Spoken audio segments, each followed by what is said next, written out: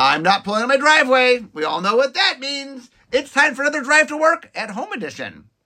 So for Wilds of Eldraine, we've talked vision design. We've talked set design. It's time for play design. So I have Ben Weitz with me today, who was on the play design team. Hi, Ben. I'm good. How are you, Mark? I'm doing good. So let's talk play design. So let's set the scene. So when do you guys start? When does play design start for a set? Like, take Wilds of Eldraine as our example.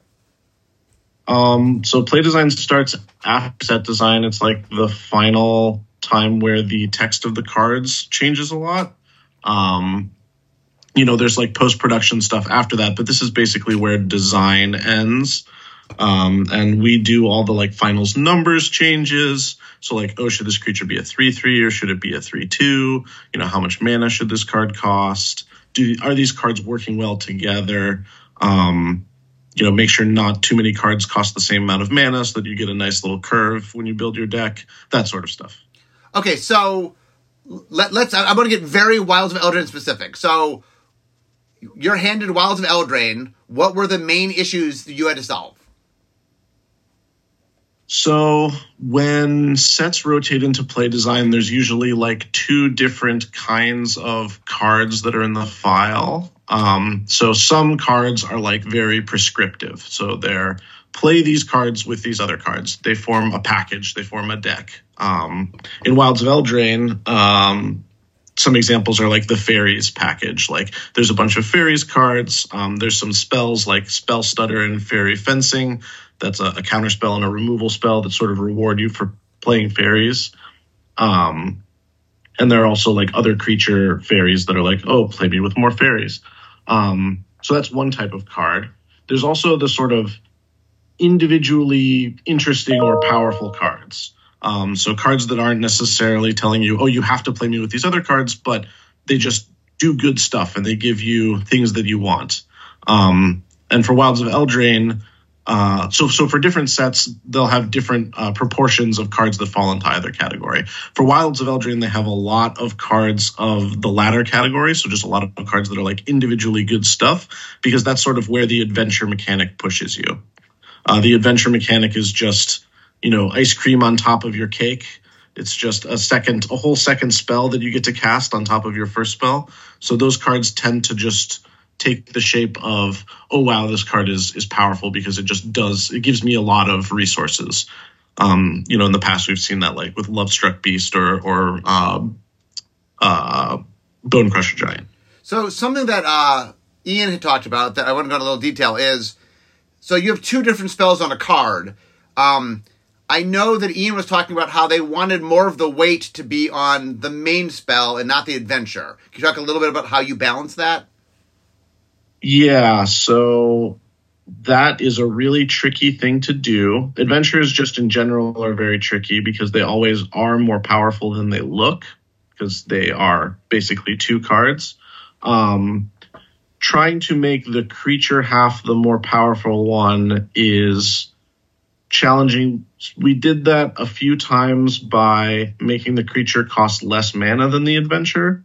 So that you're somewhat incentivized to play the creature first, a decent fraction of the time if you're playing on curve. And then if you draw it later in the game, you can get value out of both the creature and its adventure.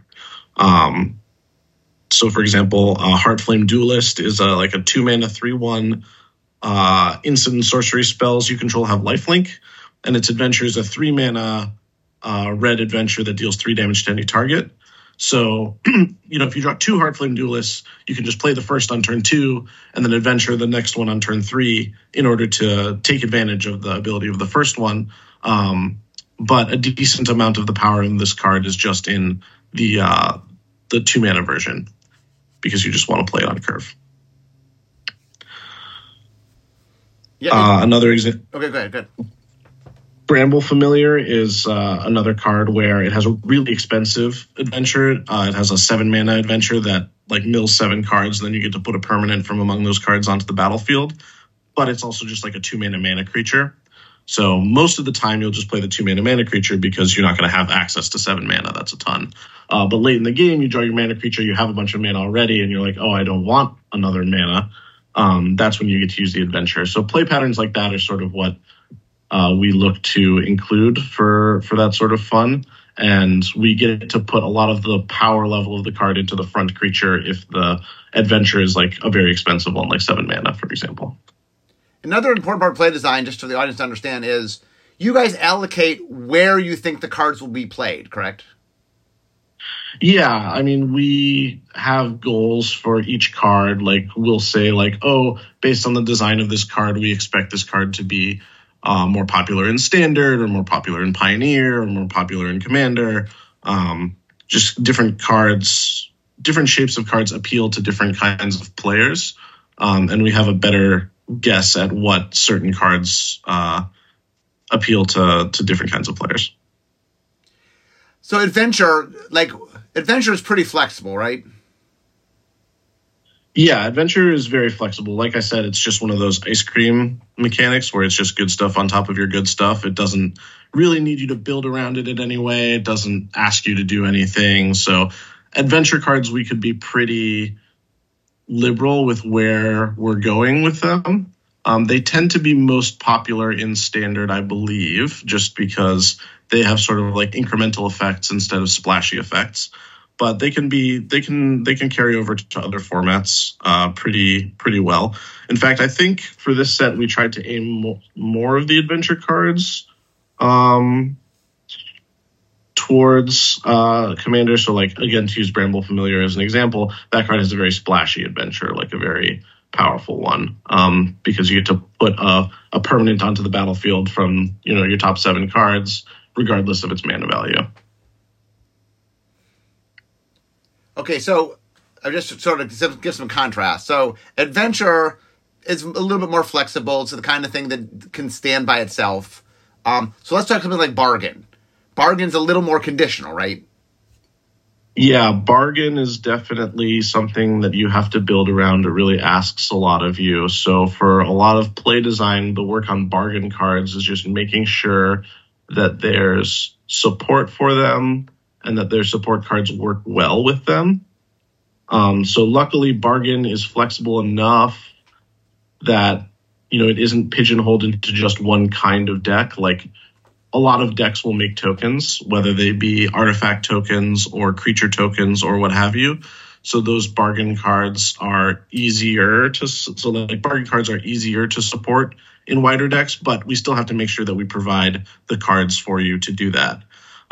So one example is Charming Scoundrel, is a 2-mana 1/1 haste. And when it enters the battlefield, you get to choose one of 3 different choices. You can either discard a card and draw a card, you can create a treasure token, or you can create a wicked roll. And note that 2 of those choices result, like the treasure token and the wicked roll, result in some material for you to bargain with. So this is one of those cards where we made it's a pretty generic card. It's got different modes that are hopefully useful in different places and at different times. And we were like, okay, well, this is a card that people can use to bargain that material away, because it's kind of generic and could go in most different kinds of decks if different decks were interested in bargaining.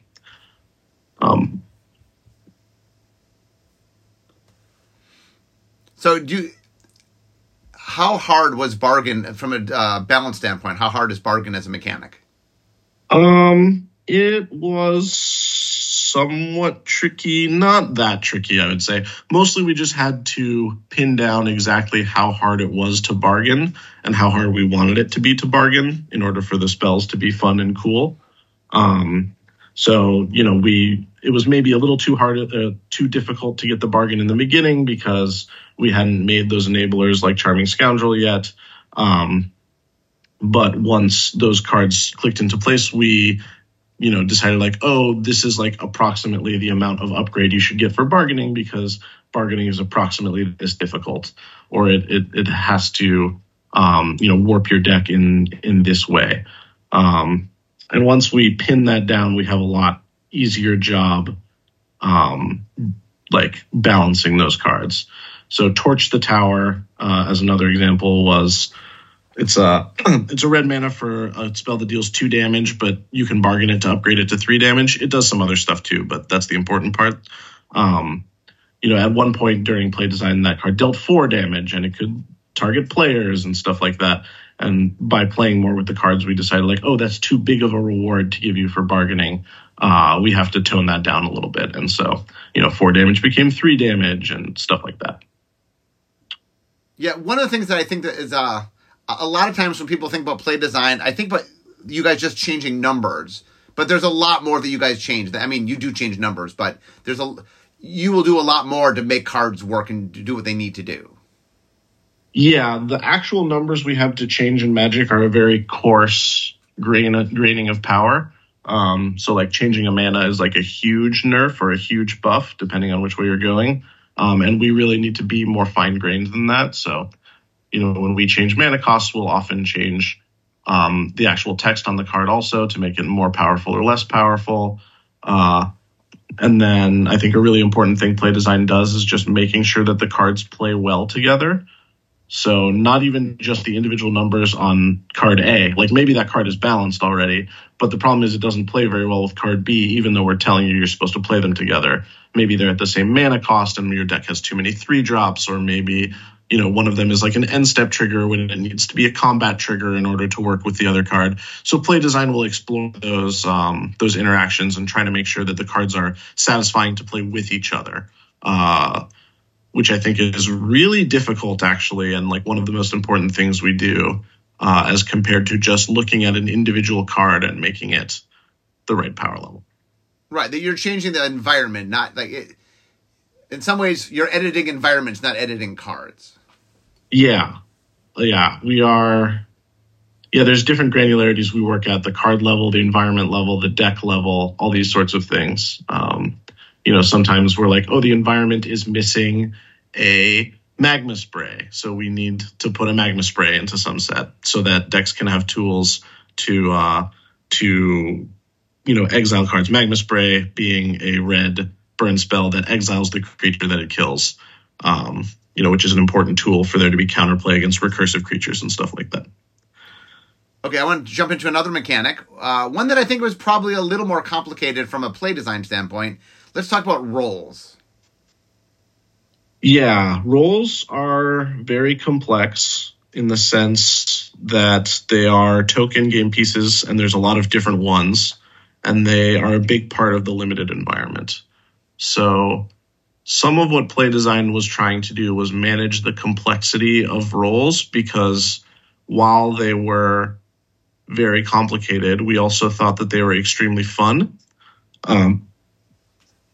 Like dynamic changing creature sizing is makes for very fun limited games, and the rolls tell very cute stories.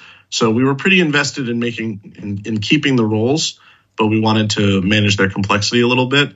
I think at one point, like for example, the Wicked roll, which currently is enchanted creature gets +1/+1, and when the Wicked roll dies, your opponents lose 1 life. I think originally it didn't have a stat bonus, and it made them lose 2 life instead.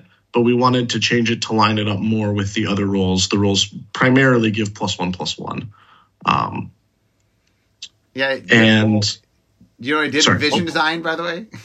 No, I don't actually. You got +1/+1 for every creature that died. Okay. It's very different. It changed a lot, but that's tough on a token for sure. It's very hard to remember that, and then also the counting. So yeah, a lot of what we were doing for rolls in limited was trying to manage their complexity, and making sure that there was the right density of them. Because if there are too many rolls going on, then the board state just starts to look ridiculous. Like there's just pieces of paper attached to other pieces of paper, and it gets very complicated. Playing on Arena, it's smooth as butter because the computer does it all for you, but playing without a digital blade can be challenging. Every set has some amount of complexity points to spend. Some sets sets want to be somewhat complicated. Being too simple is a turnoff to a lot of players. So we identified that a lot of the other stuff going on in the set was very simple. Adventures are relatively simple. Bargain is like a kicker. It's relatively simple. So we were happy to spend the complexity points on rolls because we thought they were really fun. As far as constructed goes, we wanted to... So rolls are like a mechanic where the permanent or spell will generate another permanent. And those sorts of things are always powerful just because Magic is a very old game. We've made a lot of cards. There are a lot of cards that just care about counting the number of permanents you have in play for one way or another. Like Verduran Enchantress back in the days, whenever an enchantment enters the battlefield, you draw a card. And so role tokens are very strong with Verduran Enchantress because they're a very cheap way to put enchantments into play. So we always have to price cards that make multiple permanents carefully, like in a particular way.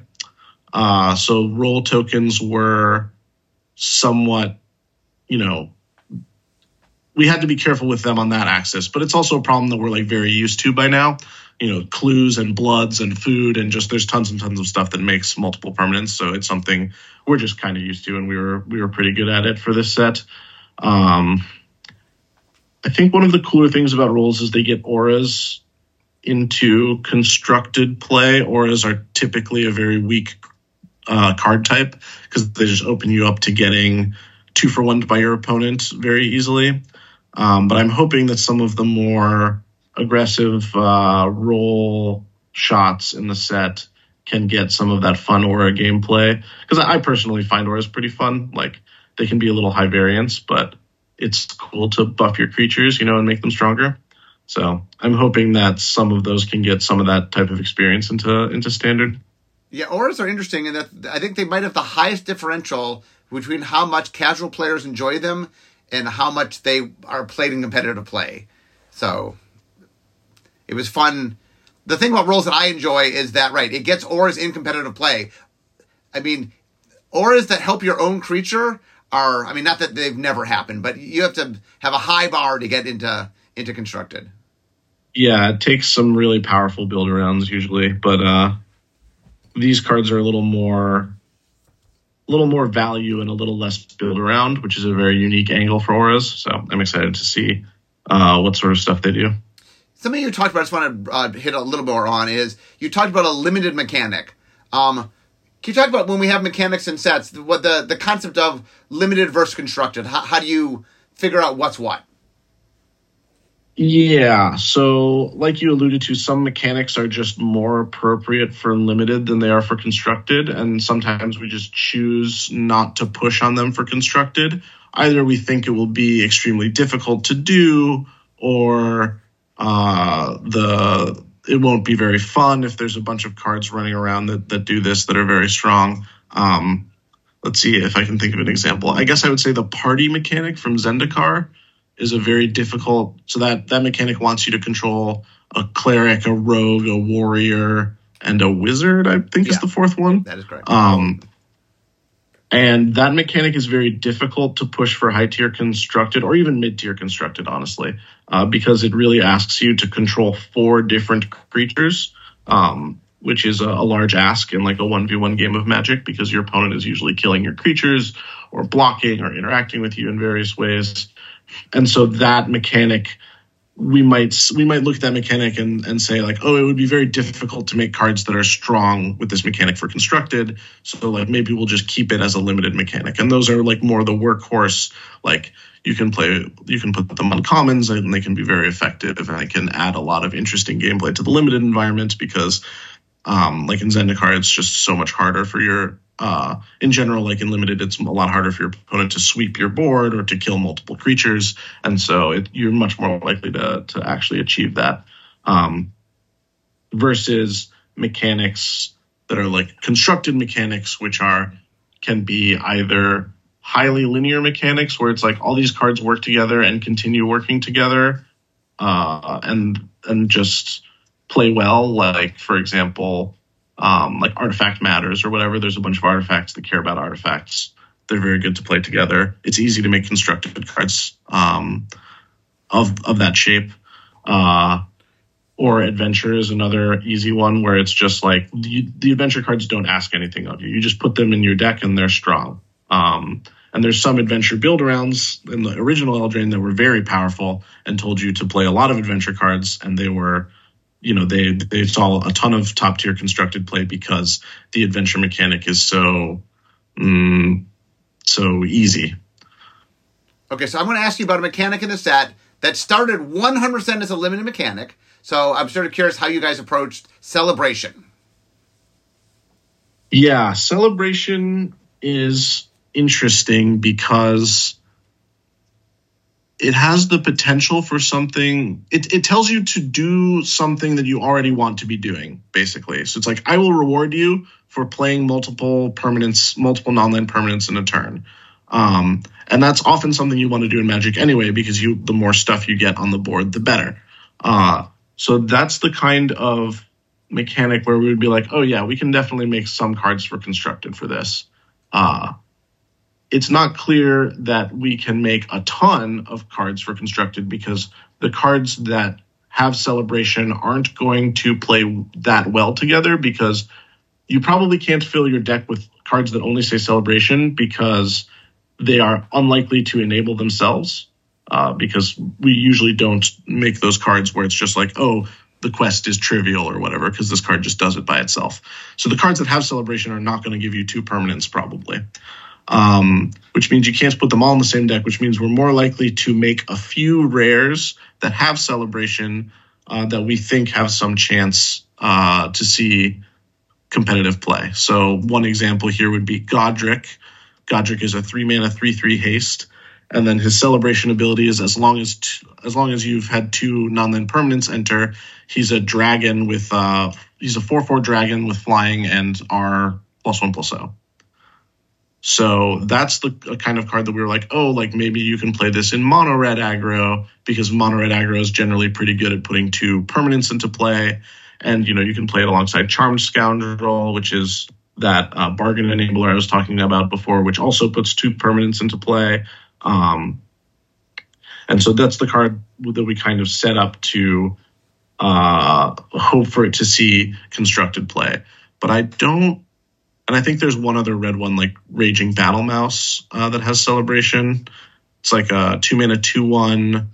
Your second spell costs 1 less, and then Celebration target creature gets +1/+1 until end of turn. So like those are like the 2 main Celebration shots that we aimed for standard. But it's very often that this happens where there's a mechanic where we feel like, okay, we can probably make like between 3 and 5 cards for constructed for this mechanic. Okay, so the last mechanic that I think we haven't talked about yet is food tokens. So something I want to talk about is Throne of Eldraine. I'll say we had some missteps in play balance. So let's talk a little bit about, like, we're revisiting something in which we did it before and things didn't go quite the way we wanted to. How do we approach stuff like that? Like last time food did some stuff we didn't quite want. How do we approach doing food again?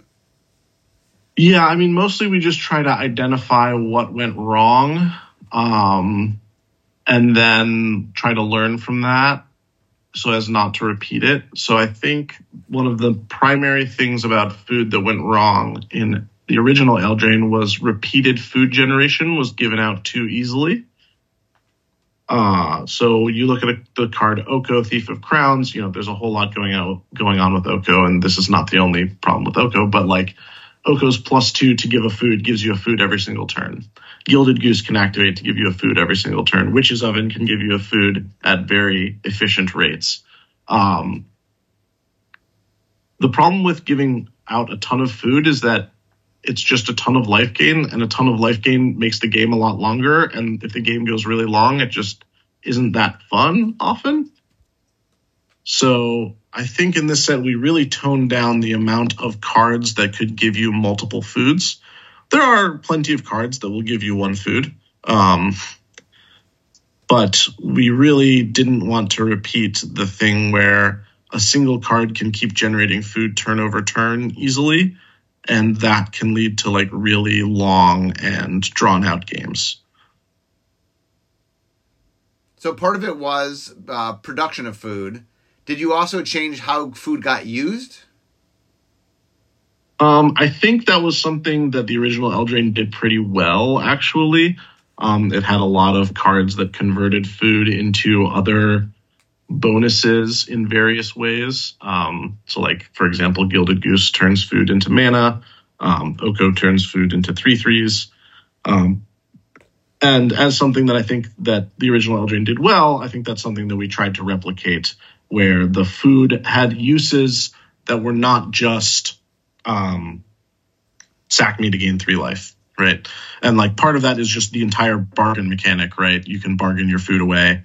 That's one of the primary roles of food. Part of it is, for example, there's like an uncommon in the set that makes your food tap for mana. Like that's a pretty cool card. It turns your food into lands and makes you kind of loath to sack them. I'm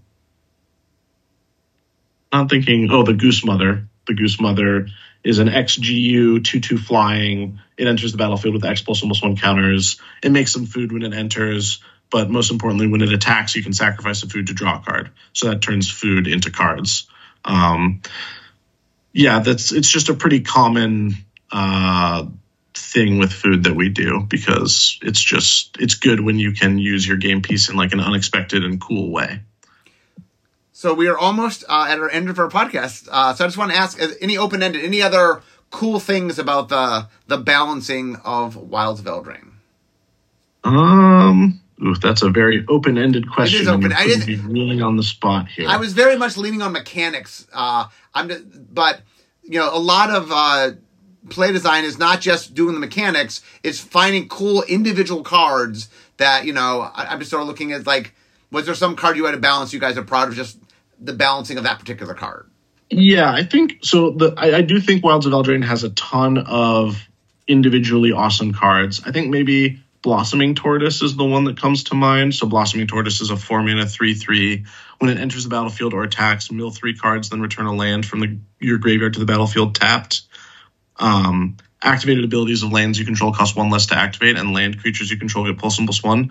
This card, we played a ton of it. It was pretty tricky to balance, but we ended up keeping the activated ability, the cost reduction on activated abilities, and it's super cool. Like, it makes your creature lands bigger and faster and easier to activate, but also it opens up a lot of like weird stuff in older Magic, where I think people have been posting like infinite combo decks with this card on Twitter.